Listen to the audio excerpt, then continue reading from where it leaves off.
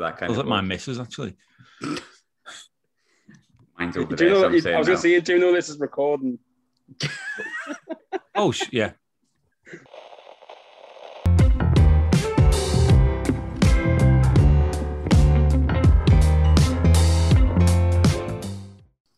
Hello and welcome to our first game preview of Euro 2020 as part of What the Fork podcast. It's literally days away from England's first game at the Euros as we face Croatia at Wembley this weekend. And we could have all earned ourselves a bit of a rest. We probably should have done, but we've decided that football podcasts are not podcasts even, are not just for the season, they're also for the summer and they're better all year round. So today we will be previewing England's opening game, and joining myself today is two guests who probably should have had a bit of time off, like myself, and they both fit into the category of we didn't want to go up and get promoted anyway. First up, England and Sunderland fan. I don't think I've ever introduced you as that, but fellow contributor to What the Fork, Connor. How are you doing? Are you all right? Yeah, I'm good. How are you? Yeah, mate, just tripping over my words in the intro, but like, what's new? What's new, mate? What's new? Get the pubs open, then I'll be bothered. How exciting is I can actually sit indoors in a pub. Indoors, like, do you think you could ever see the day coming? I give it 3 weeks, mate. I give it 3 weeks. Yeah. Obviously, alongside that, joining myself is another guest who everyone's been asking to bring him back on. Sadly, his team, like I said before, didn't get promoted, like ourselves. So I haven't had the chance to bring him on. So first opportunity I've got to have done. So for the listeners, I'll be pleased to hear Matt from This Is Tranmere is back, previewing another Wembley game under very different circumstances. How are you, mate, though? You all right? Yeah, good. And like you say, we didn't want to get promoted. Neither did you. You don't want to be in that stupid Championship, and we don't want to be in that stupid League One. You can represent us in League One. And you did us proud in the playoffs by losing, which is what we did as well. Because both of us do best. Oh, do you know what? We're both brilliant. I think people say inconsistent. We're not. We know what we're doing. When it comes to losing big games, we know what we're doing. And that was why when we played in the final, it was like, finally, there must be a winner here. And that's what it took for you to finally win at Wembley, was to meet a fellow bottle merchant like us. Great, wasn't it? Great to see. Wish we could do it every season, like, but well, let's have a friendly at Wembley every year. Not at Prenton Park. I'm used to getting beaten there back in the day, mate, as we've discussed. It's insane. I reckon. Can we play you every week at Prenton Park? We'll start from the top. Last time England played in a major tournament, it was against Croatia. Unfortunately, not the greatest day. Croatia took, to be honest, I said at the time, I'll say it now, with hindsight of a couple of years, well-deserved, painful as it was. But Connor, what are your memories of the last game between us two? Obviously, the World Cup semi-final, because as much as the result wasn't great, it was just nice to be there for once, I think. It seems like so long back now, but what I can remember from the day was that we just looked absolutely shattered. Like, we still had a hangover from the Colombia game, which was obviously one of the best memories as an England fan, which tells you all about how successful England's been over the years. Where memories was to winning a penalty shootout against Colombia, and that's about where it peaked for us. Well, in my lifetime, definitely. It was enjoyable seeing. I remember James celebrating wildly when Colombia equalised in the last minute, and then seeing his sad little, like, pretty much perfect face, being really, really disappointed when Jordan Pickford decided to do the most non-England thing ever and save a couple of penalties. Now, of course, teammates. I wonder if that's ever come up in discussion. Actually, that's a good point. I'll ask him if I ever get James on the podcast, which is doubtful, but who knows? Matt, what about yourself? Obviously, it was a great tournament, the last one, the World Cup. It was kind of unexpectedly great. I don't think we expected to get that far, and then we got far and we started to believe. But the day was great, just disappointing result. But what are your memories of sort of the tournament, I guess? I think it's probably, everyone remembers it now. It's in folklore as the best tournament we've had since Euro 96, and that the similarities between the two, where all we need really to enjoy a tournament as England fans, as a country, is we want decent weather, and we had that for both, and decent performances. And you look back at Euro 96, and people think that we were brilliant, but we didn't play that well at any point. Oh, the Holland game, we played really well, obviously. I think our best performance was actually the Germany game that we did deserve to win. And the same in 2018. But some people still go, oh, like the anti-England fans, the Scouts not English brigade that we have around here as well, that don't even support them, mate, do I? I'm a Liverpool fan. And they were very much going, all you did was you laboured to a win against Tunisia, you beat Panama 6-0, you got beat by Belgium twice, you beat Colombia on penalties and Sweden and lost Croatia. It was like, well, I'm sorry we didn't pick our, you don't choose who you play, do you? You beat, it was a weird World Cup, wasn't it? But it was just such a great summer, wasn't it? And the last time that I think the country at the time needed it too, didn't it? The way that the country came together.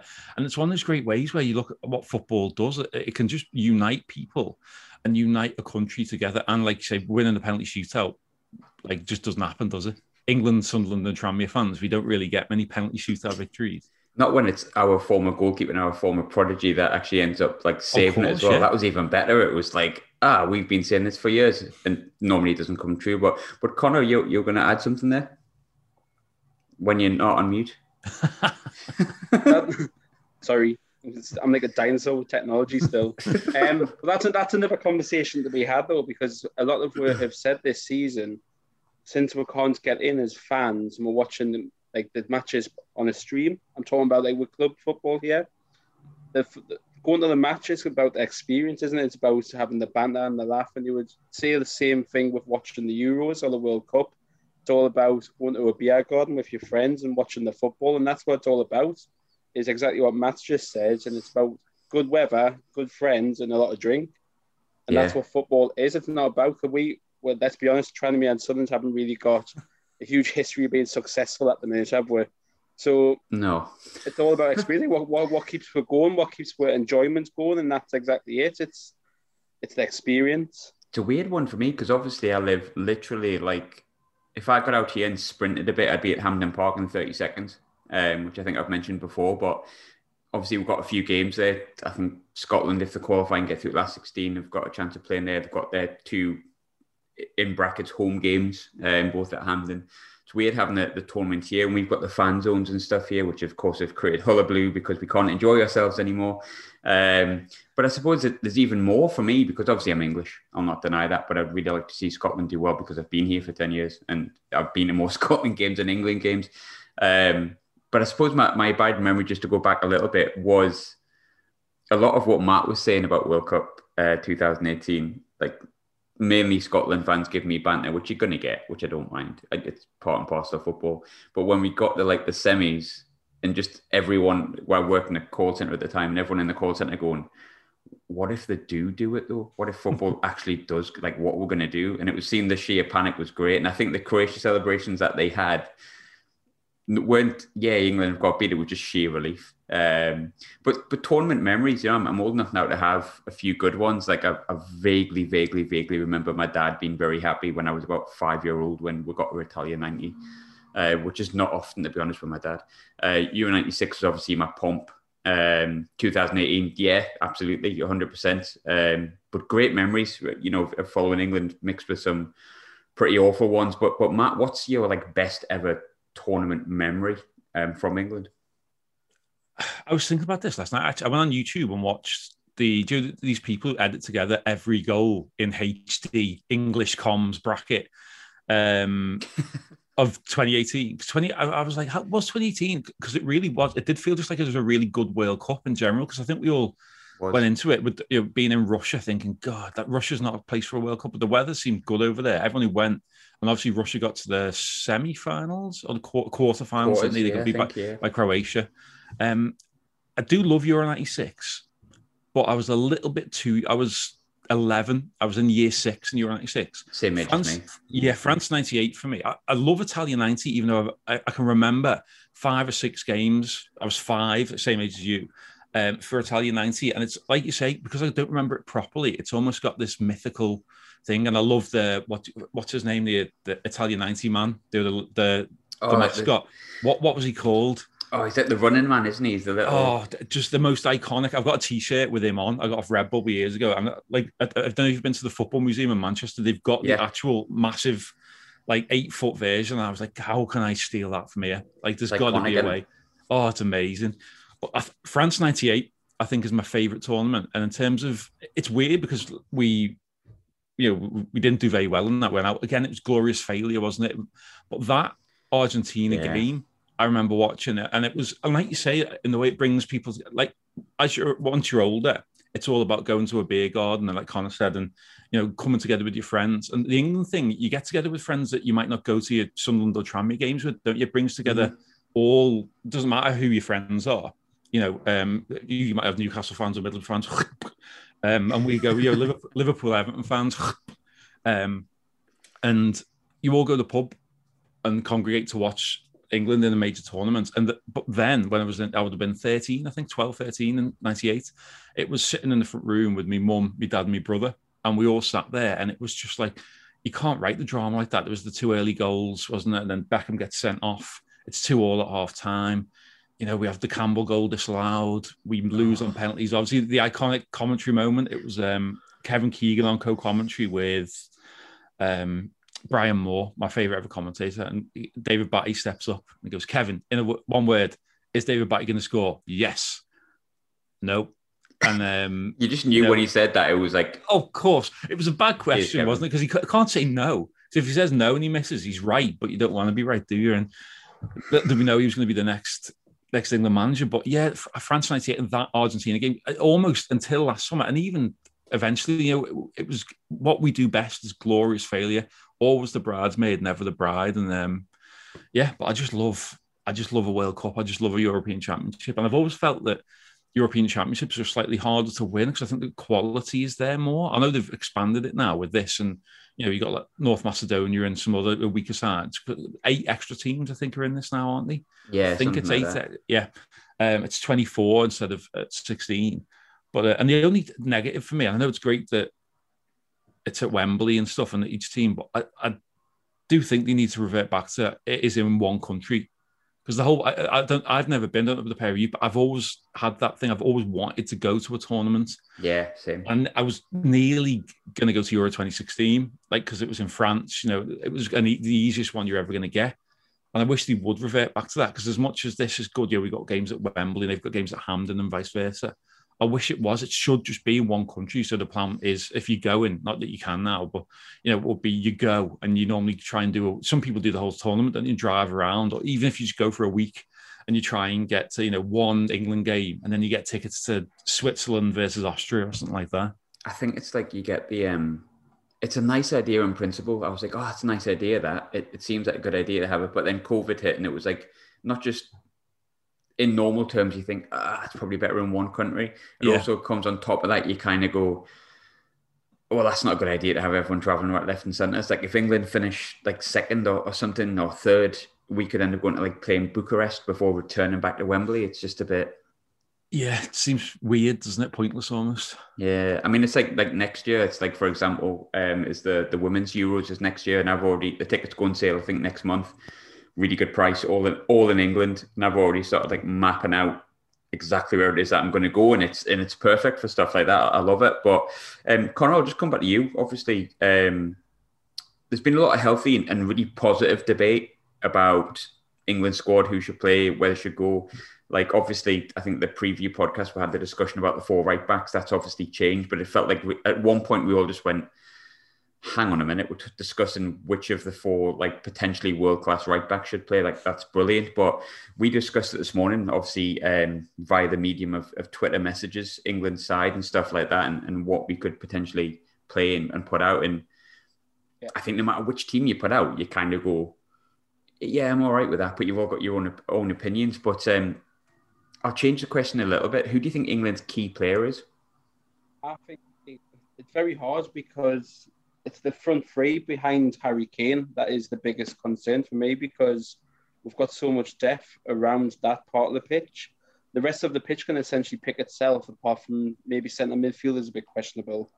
But I think Southgate will go for Harry Kane up top, with Foden in the middle behind him and Rashford and Sterling on the wings.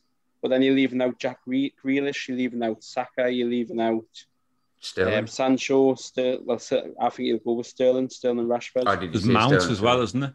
There's Mount as well. That's what I mean, and I think that's the biggest part. That's the biggest headache for Gareth Southgate. And I believe the rest of the pitch essentially picks itself. Yeah, I think so. I'm not going to lie, it's really, really stupid at the age of almost 35, but I got really excited that Phil Foden dyed his hair blonde just to do a Gaza. Like, I know everyone else say, "Oh, it's stupid," and I'm like, "No, nah, that's exactly the kind of spirit I want. I want him to see him do the dentist chair as well when he scores in the second game, hopefully." Well, I want them to fly to Hong Kong so they can recreate the actual dentist chair. Like, go and play Hong Kong 11 like tomorrow, a few days before the start of the tournament. If you're going to do it properly. I missed the red tops and I missed the red top newspapers and the controversy before the World Cup, before we go and all do quite well in it. Sort of same question to you, Matt. Obviously we've got an abundance of riches. I think personally, I'm most excited about Foden, and I love watching Jack Grealish. He's just one of those players that I love watching. And also when you can see it every time he speaks to a referee and it slows down, you can hear his accent. Even when you can't actually hear it, it's just superb. A yam. Yeah, pretty much. And I think, in truth, though, as much as they're the ones that excite me, if Harry Kane scores goals, England tend to win games.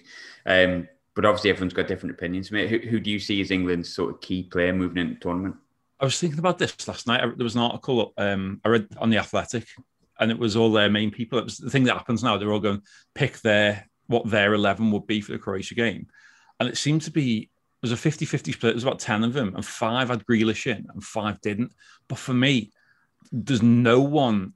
Foden is incredible, and I think he'll probably go on to be our best player. But I think Grealish is the key. I honestly do. And I know that it's probably hard for him to not pick. For me, Sterling's out of form. I know it's weird saying that he's just, been in a team that got to a Champions League final and walked the Premier League, but he's not been firing all cylinders this season.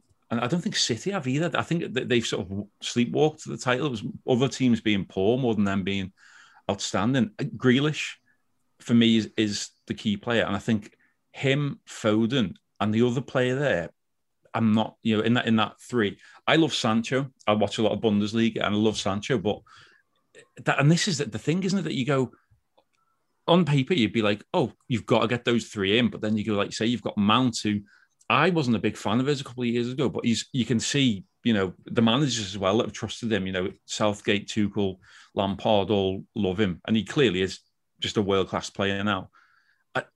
It's hard, isn't it? Obviously, like you say, Kane's up there. You've got, I think that Calvert-Lewin is a great option to have if we need to, really if we need to, yeah. I mean that jump he did in the Romania game, the one he got penalised for. Wait, like he basically jumps on the fella's back. His boot was at his head height. Is just it shows the difference. He's not like a Peter Crouch, big, tall, 6'6" guy, but he's got that leap of, if we need a goal and we need 2 up top, he comes on with Harry Kane. You start putting them balls in the box, and like you say, we've got an abundance of fullback talent and people who can deliver a ball. I think that squad is a very, very good squad. And I do think, though, for me, the main one, it is Grealish and Foden, for me, have to be in that front 4. If someone has to miss out, it would be Sterling for me. I agree with you, because I had the exact same conversation with Graham this morning, and I said that I believe Southgate will go with Rashford, Sterling, but based on just names, and I think if you're going to base it on form, I would say Grealish has to be in there alongside Sancho. And that's exactly what I said this morning. I was using Football Manager this morning with the squad actually build, but I think it would be. There's an app for that, just so you know.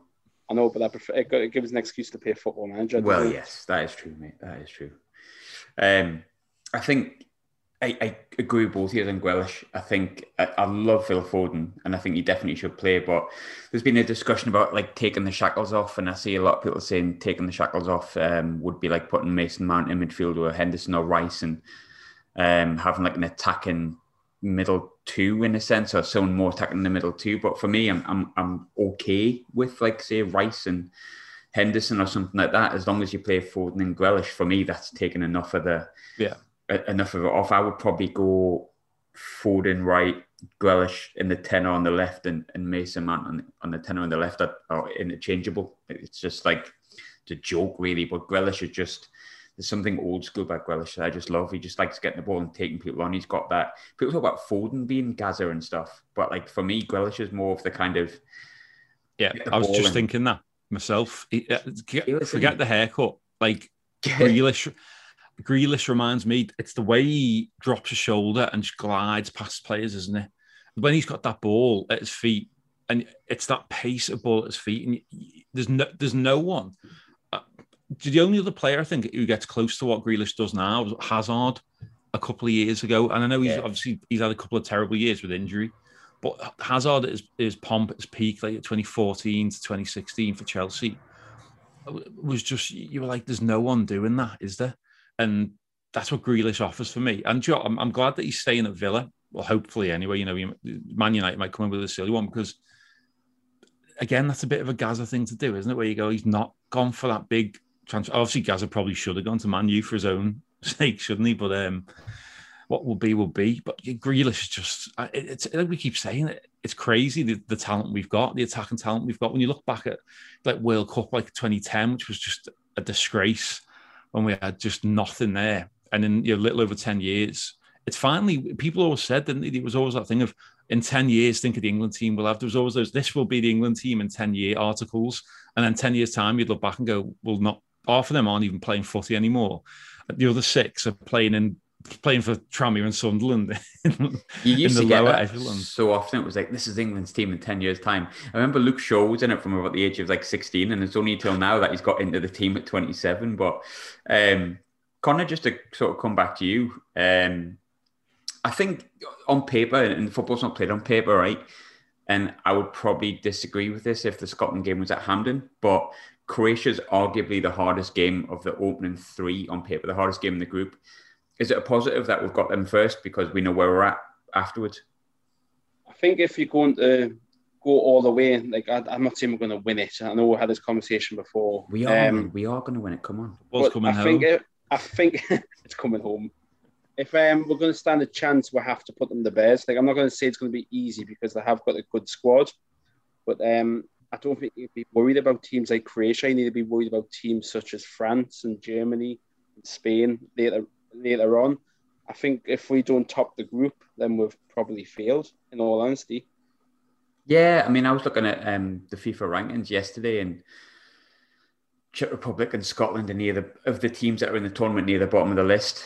44th Scotland, I think, and Czech Republic are 40th. And I was like, I bet Croatia thereabouts, but which we'll come on to. Their results have been great recently, and they've dropped to like 14th, where we're like 4th behind Brazil, Belgium, and France, which is probably not that bad, is it really? But I was looking through Croatia's squad, and Matt, they've got like, obviously Borna Barisic is someone I watch on a regular basis up in Glasgow, and he's the second most creative player in the Scottish Premiership, and he's a left back, but he's not going to play the same way for Croatia. He's not going to have that same level of freedom, I think, as you'll get, and they'll play in a slightly different way from what I've seen. But Barisic, Modric, Perisic, the top 3 names that stand out, but there is more.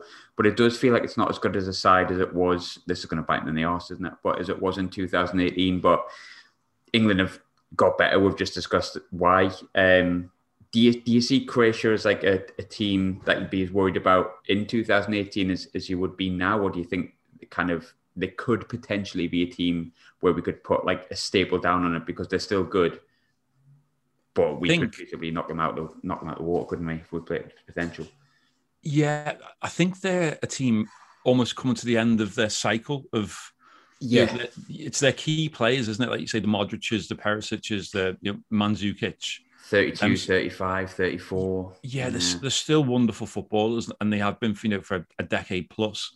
But they're at the end, and every team seems to have this. Like that great Portugal team, the Figos, Rui Costa. And I think they peaked in 2018. I think they should have won that World Cup, to be honest. The final was, they just didn't have much luck, did they, in the final? Deflections and penalties going against them. And so, they're not, and I think didn't they end up in a playoff, I think, for this? I'm sure they did, didn't they? Yeah. Something like that, I think, Yeah, or they, maybe not the playoff, but they finished second in the group. And it was touch and go, and it wasn't a super strong group. They lost a couple of really random games. I mean, we'll come on to it, but their last 5 results have not been tremendous. No, they are not this all-conquering Croatia side of 3 and 5 years ago. And on the flip of that, and I know England's results are, and people, people have been going, oh, but those 2 warm-up games have been terrible. Like, well, yeah. Have you watched any of the other team? This is what always gets me. Do you when people moan about the England games? They go, oh, God, the qualifiers are boring. The friendlies are even worse. And I was like, have you watched international football outside the tournaments? It's not great. Because like any team like England, or France, Germany or Portugal, when you play against, often in your qualifiers, they are against teams who are just trying not to get beat by 3 or 4. And even the games against, like, say a Czech Republic or something like that. Now, they're not the powers they were back at Euro 96. They haven't got Jan Koller, they haven't got Poborský, they haven't got Nedved anymore. And most, 90% of your games, certainly in your qualifiers, are going to be, now qualifying campaigns are much easier now, aren't they? They want more teams to qualify. They're going to be teams just coming, trying not to get beat or trying to get a 0-0. So all international football outside of major tournaments is, not great. It can be turgid, it can be boring. It's not just an England thing. You think that because you only watch England. But I think, I agree, we've got to look at that group and go, if you were picking a group to get out of for a major tournament, you'd fancy, we should beat the Czech Republic and we should beat Scotland on paper. And this Croatia team isn't as good as it was. And we are, as much as you don't want to feel big-headed as England, do you? But, I look at our team, look at our squad and go, if we can play as well as we can, then we're as good as anyone in this tournament. And in terms of, our first 11 on paper, that's easier said than doesn't it, on paper, is as good as anyone's. And it's just as, can they perform like they did? Because I think you said we surprised people at 2018. I think we surprised everyone, ourselves, the fans, and other countries as well. So I think it's there. If we didn't get out the group, it'd be an absolute disaster. But I think this is a different England team, isn't it now? It's a different set of lads. It feels like a different setup. I mean, I would loathe to come onto it, but I suppose we probably should. But Southgate's letter yesterday was just so bang on. In the Players' Tribune, yeah. It's just bloody brilliant. And I mean, you sometimes loathe to make big statements, and I won't go on about it, but if you boo the knee, give your head a wobble. Honestly, give your head a wobble, man. There's no... Definitely. It's not a play, I'm not going to go into it, but I like that he brought that out, and because England, to my memory, has got so many great things about it.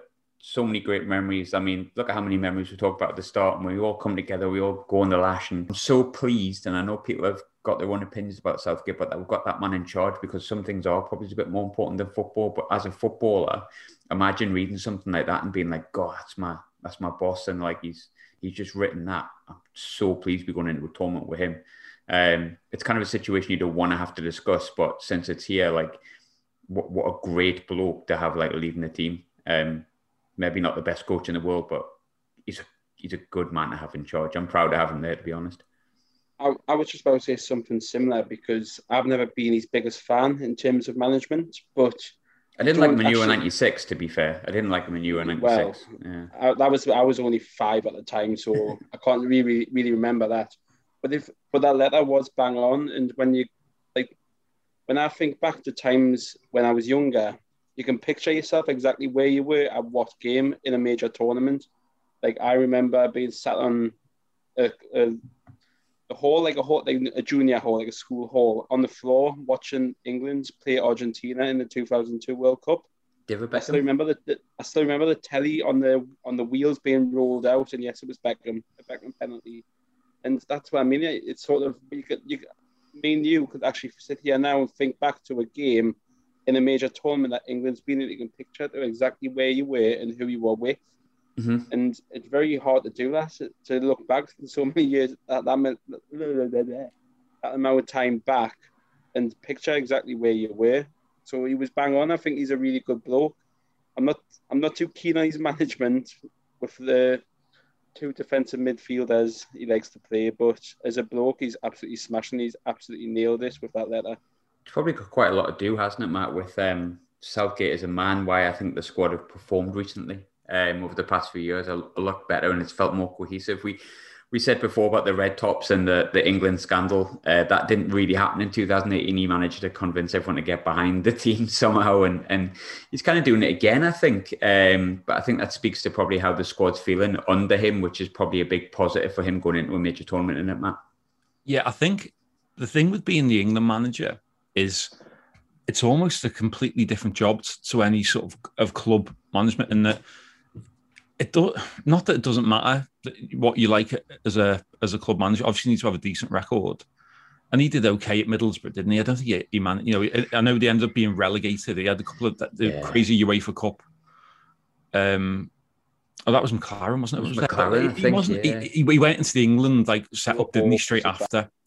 Yeah, but that letter, and just the one thing that you speak to anyone in the game, and you look at Southgate and you just think he looks like a good man. Do you know what I mean? Like just a good fella, a decent bloke whose, opinions on, because some people wouldn't have. Can you imagine if Allardyce was in charge and the people were booing the knee? He would not have spoke so eloquently, and you never got the feeling that there was an FA person who's told him to do this, to speak about it. Do you know what I mean? You never got that feeling that he's been pushed to say this and it's not what he truly believes. It was him speaking from the heart. It was the same as, do you remember when we had that Bulgaria qualifier before?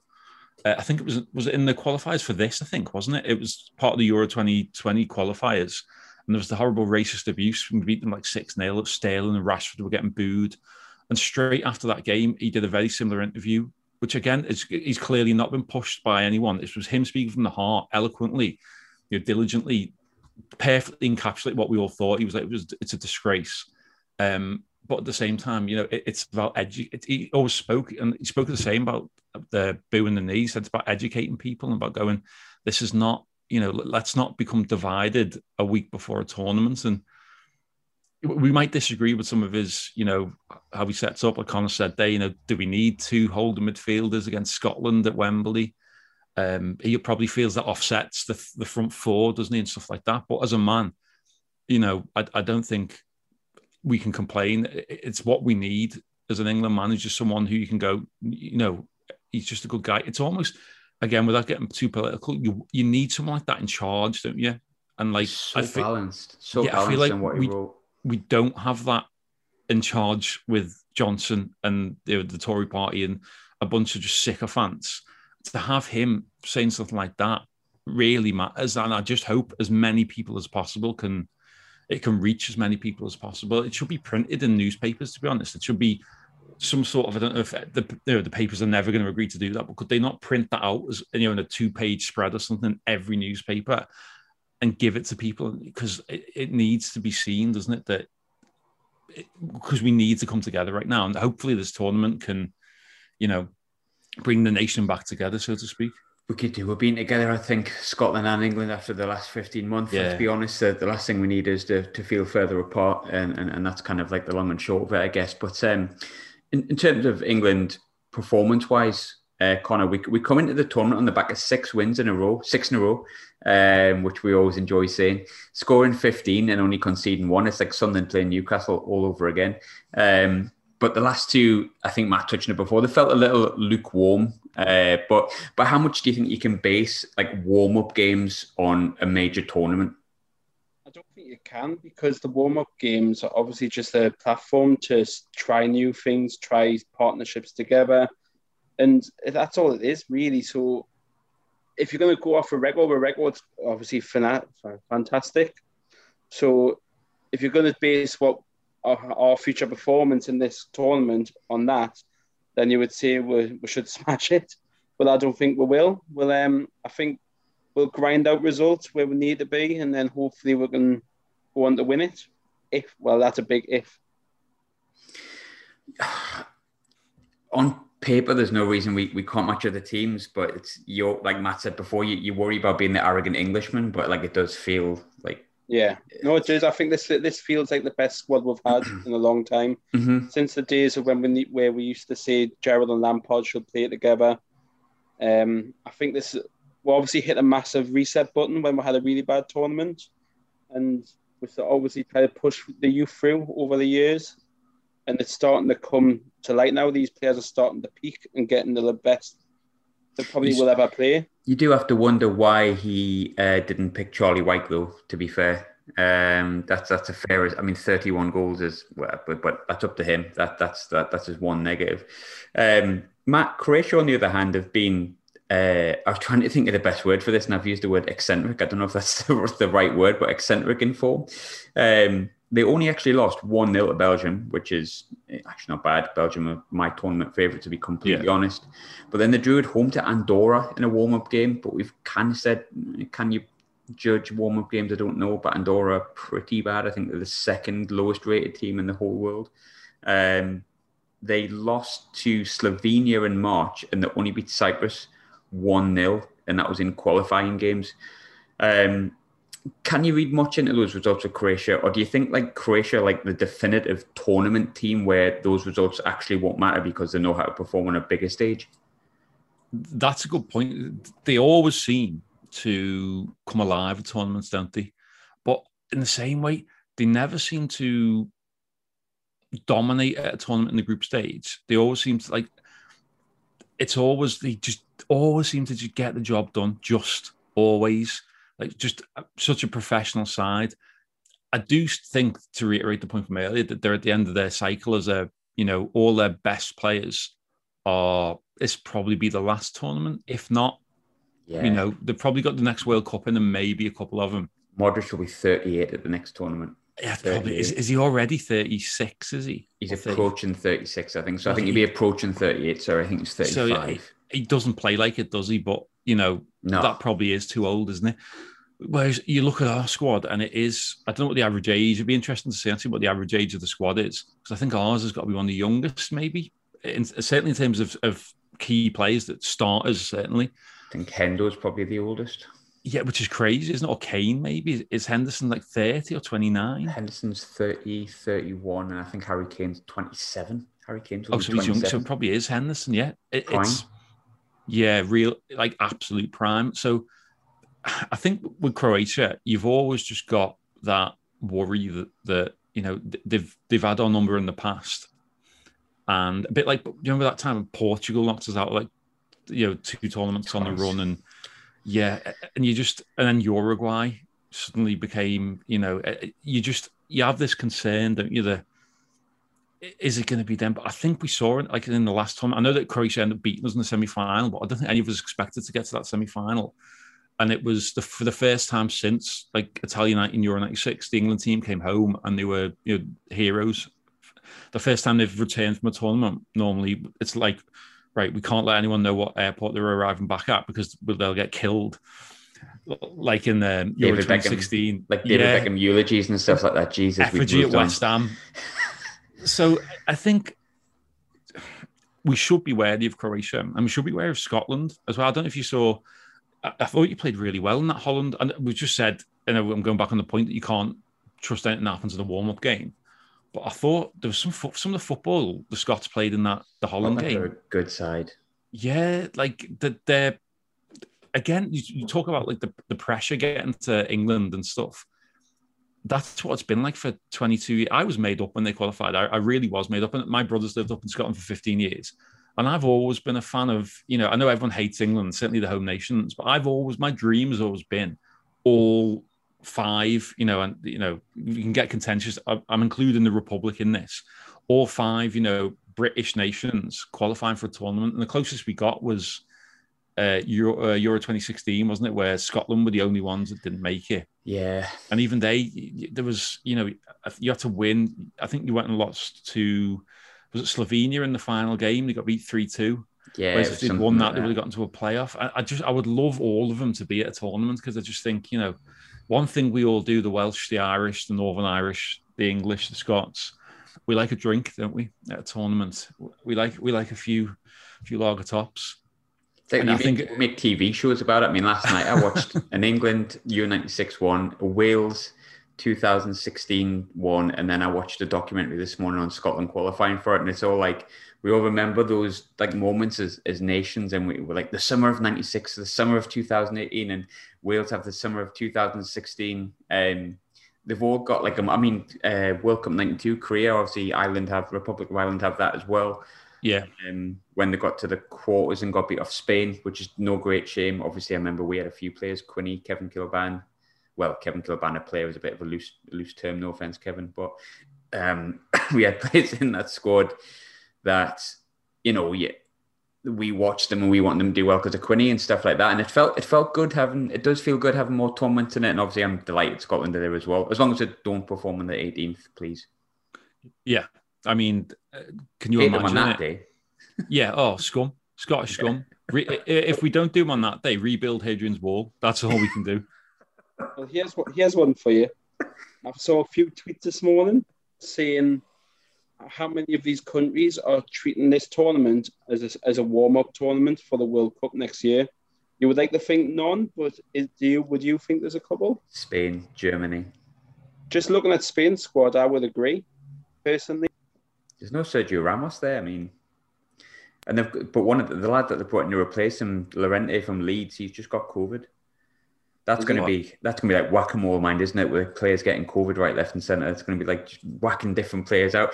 I mean, there's a thing. Mbappe getting COVID before the last 16 years you play against England. He gives it a Griezmann, and all of a sudden, COVID's. Well, I was going to say it's not a bad thing, of course it is, but that's going to be put into there as well. You never know which players you might lose. Scotland have had a case. Spain have had a case. Germany had Tony Kroos has had a case. You hope it doesn't because obviously the safety of the players, but you never know where that might affect the tournament as well. It's mad, isn't it? Yeah, it could be. It's something I've never really thought about because I'm trying to get it out of my mind because I hate it, but it's gonna play. It's basically COVID might be the new England metatarsal injury of the early 2000s.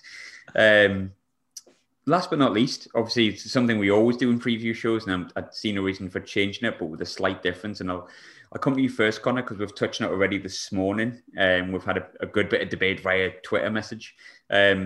What's your starting 11 for the game against Croatia? On mute again, love it. See, you know how on Zoom you can hold the space bar to talk, and when you let go of the space bar, it mutes you? I'm trialing this today, you see, and it's really not going well. To be fair, I didn't know that, so every day's a school day. Well, I only found out the other day. But anyway, my starting 11, what I think Southgate will go for is Pickford in goal. Left back will be Ben Chilwell. Right back will be, who did I say again? Reece James, Kyle Walker. I will want Reece James, but I think he'll go for Kyle Walker. Centre back, John Stones and Maguire, which is the obvious pairing. Centre midfield, I think he'll go for Henderson and Mason Mount. The attacking four picks itself, really, for me, which is Sterling, Rashford, Foden, and Harry Kane. Oh, you'd leave Grealish out? I think Southgate will leave Grealish out, yeah. I don't want them left out, but I think Southgate would. Could potentially move Reece James or Kyle Walker into centre half, and then that's also an option, but I don't know whether that's called doing the Sunderland. Yeah, it's a bit Luke O'Nien in it. A bit Luke O'Nien at centre half. Who's also a centre midfielder. And a right back, and a right winger, and a right wing back. And an attacking midfielder. And a nice bloke. Overall, nice top bloke. Nice fella. I think I would probably go Reece James centre half, to be honest. If Maguire's not fit. Because for me, though, I think he will be fit. My team would be Pickford in goal every single day of the week. I'd have Reece James at right back. Sorry, Kyle. Chilwell, Maguire, Stones.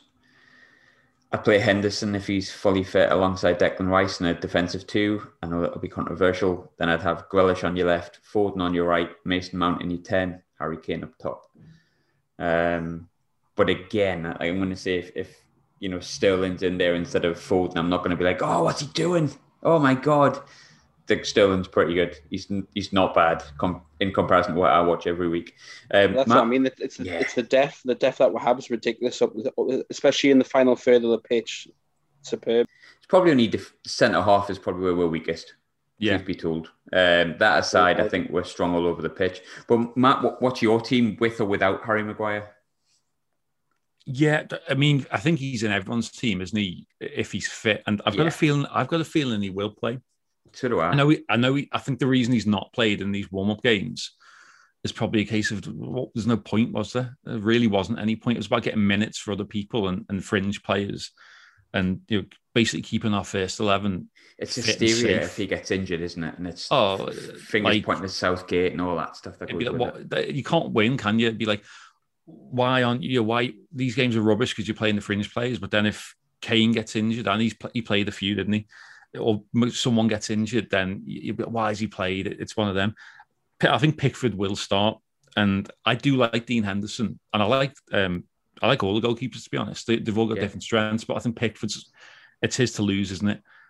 I would pick Reece James at right back. I would pick Maguire, Stones, Chilwell or Shaw. It's like Connor said there's so much. There's basically two players, and other than centre half, I'd say there's almost world-class players, or certainly, top players in every position. So it's much of a muchness. I do like Luke Shaw, but Chilwell or Shaw. Midfield, Declan Rice, definitely in the two. And I think if Henderson is fit, because I think they make a really good two.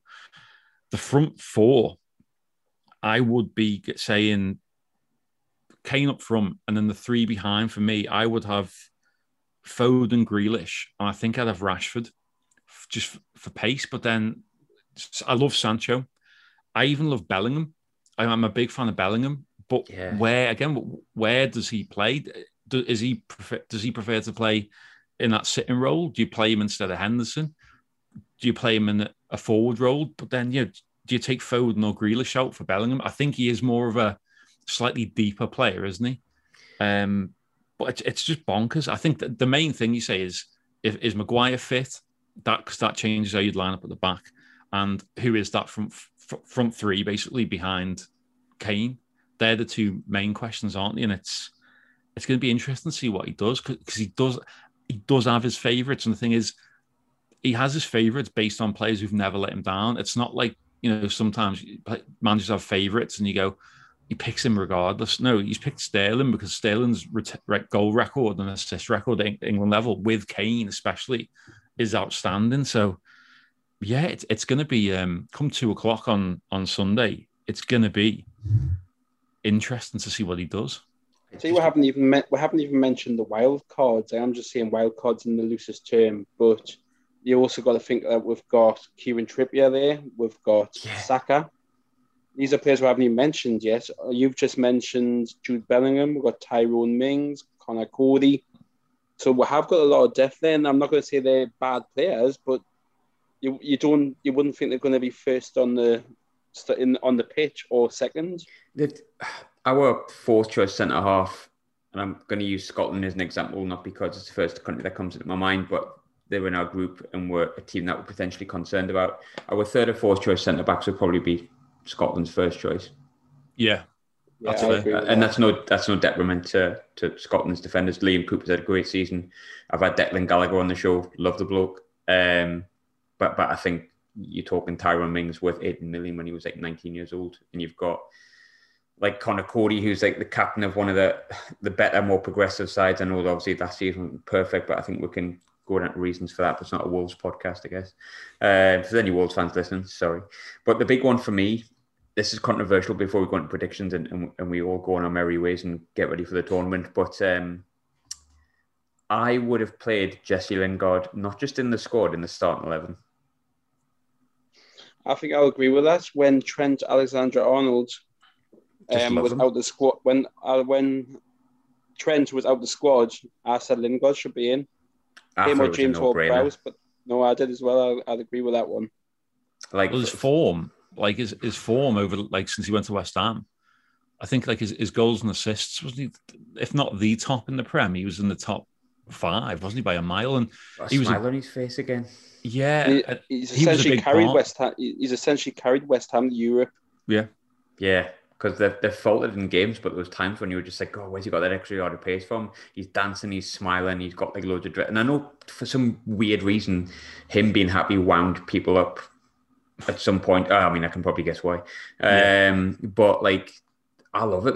I think it's great. I love a bit of dancing and being happy in the changing room. And obviously, I think it's well documented that he had a year where he had to look after his siblings because, like, I think his mum was unwell or something like that. Yeah, that's obviously right. a good bloke. And I mean, anyone who's friends with Marcus Rashford, you can't really, I'm not going to criticise that. He's the best bloke on the planet, any Marcus Rashford. So, but before I let you go, predictions, I'll go first. I always get them wrong, so I'll just get out of the way. 2-0 England. I fancy Jack Grealish and Harry Kane from the penalty spot. Connor? I'm going to say 2-1 win. We're going to grind it out and score. It's going to be 1-1 and we're going to score in the last 10 minutes. Going to bump and grind it out. That's what I like to hear. Yeah, I think it'll be 2-1 as well. I'd love to be, and have a nice relaxing last couple of minutes, but I just don't see it. Like it's not how we do things, is it? It'll be, we'll be biting the fingernails in injury time, but I do think we'll get the result. We don't start tournaments well, notoriously. We always get like a 1-1 Switzerland during 96, Russia. Yeah. And remember the Tunisia game, 90th minute, wasn't it? Yeah. And we battered them. Remember the first half? We battered them as well. We just couldn't get that second goal. A win would set us up very nicely. A draw wouldn't be a disaster. A defeat, we can still qualify. So that's the plus point, is that any result. They've made it very difficult for us not, they've made the Euros, haven't they, with the new qualification, and even does the third place team get through in this best third placed? Yeah, so they've made it very difficult for the big sides to flap it, haven't they? So if we don't get out of this group, then Jesus Christ, then what's the point? What will, if we don't make it out of this? That's it. Just end football. If we don't get out of this group, I'm deleting this entire podcast and any of the preview shows I've done where I said we're probably likely to win it. We've got such an abundance of riches. The funny thing is, and I'll leave you with this, I heard yesterday, and I can't remember who told me it. I was talking to someone yesterday, and they were watching Euro 96, and they were really young. I think they were 5, so a couple of years younger than me. And they said when we got beat off Germany on penalties, they didn't think England had got kicked out of Euro 96. They thought that England had been kicked out of football, which for me is the best concept you can have for like a next World Cup or European Championship. If you get knocked out, that's it. You're out of football forever until you've been barred. Yeah, who wrote that? Who wrote that rule? Henry VIII. It'd just be great, wouldn't it? But thanks very much for joining us. I'm sure the listeners will be pleased to hear Matt back. As always, Matt, you've been great crack. I don't mind blowing smoke up your arse. Brilliant on the podcast. Love having you on. Yes, I'm sure you'll come back. Connor, always nice to have you on, mate. Always nice to see you doing well. Nice to see wee Max home as well. Because you look like you're just having a bundle of fun, mate. So that's class. But to the people, I am tired though. I see the bags under my eyes. I wasn't going to say anything, mate, but there you go. But as for everyone, I forget to say this because I'm not that bothered because I don't do it for subscriptions. But if you do enjoy it, do subscribe. I think we've just got over 800 or whatever on YouTube. So that's kind of good. That means you don't mind listening to what I'm saying. And Matt's sure to bring in a few subscribers. Everyone loves Matt. Everyone loves Connor. Some people like me. Thanks for listening. What's our cut of the empire we get? Because I know you're raking in the cash, aren't you, from your YouTube subs? You're basically an influencer with 800. 800 with 800 subs on YouTube. Don't know how I'm influencing, mate, but who's sponsoring the pod? Because surely you're getting the sponsored content now, aren't you? Viper Goalkeeping. That's not a bad sponsor. Do you know what keeps coming up on like stuff I watch on YouTube? They're all sponsored by Manscaped. Do you know what that is? I got an email off them this morning. Are you joking? I'm not even joking. I got an email off them this morning. If this was a video pod, I'd show the email. I got one this morning, but I said, no, thanks. Viper Goalkeeping is my friend, and he will remain the sponsor. But yeah, if you want us to get big sponsors, like Puma or something. Puma or VPN. Cool. They're all sponsored by VPNs, aren't they? ExpressVPN. Just something decent that'll make us have lots of money. Feel free to subscribe. I care about subscriptions, so thanks very much. I'm sure you're the same as me. Like, my morals would go out the window if the Republic of Saudi Arabia wanted to sponsor the podcast or Qatar. I don't care. Like, get your cash out. If the cash number's right, my morals go straight out the window. Sounding like a Newcastle fan now. Get them in. It's a government conspiracy against Newcastle, isn't it?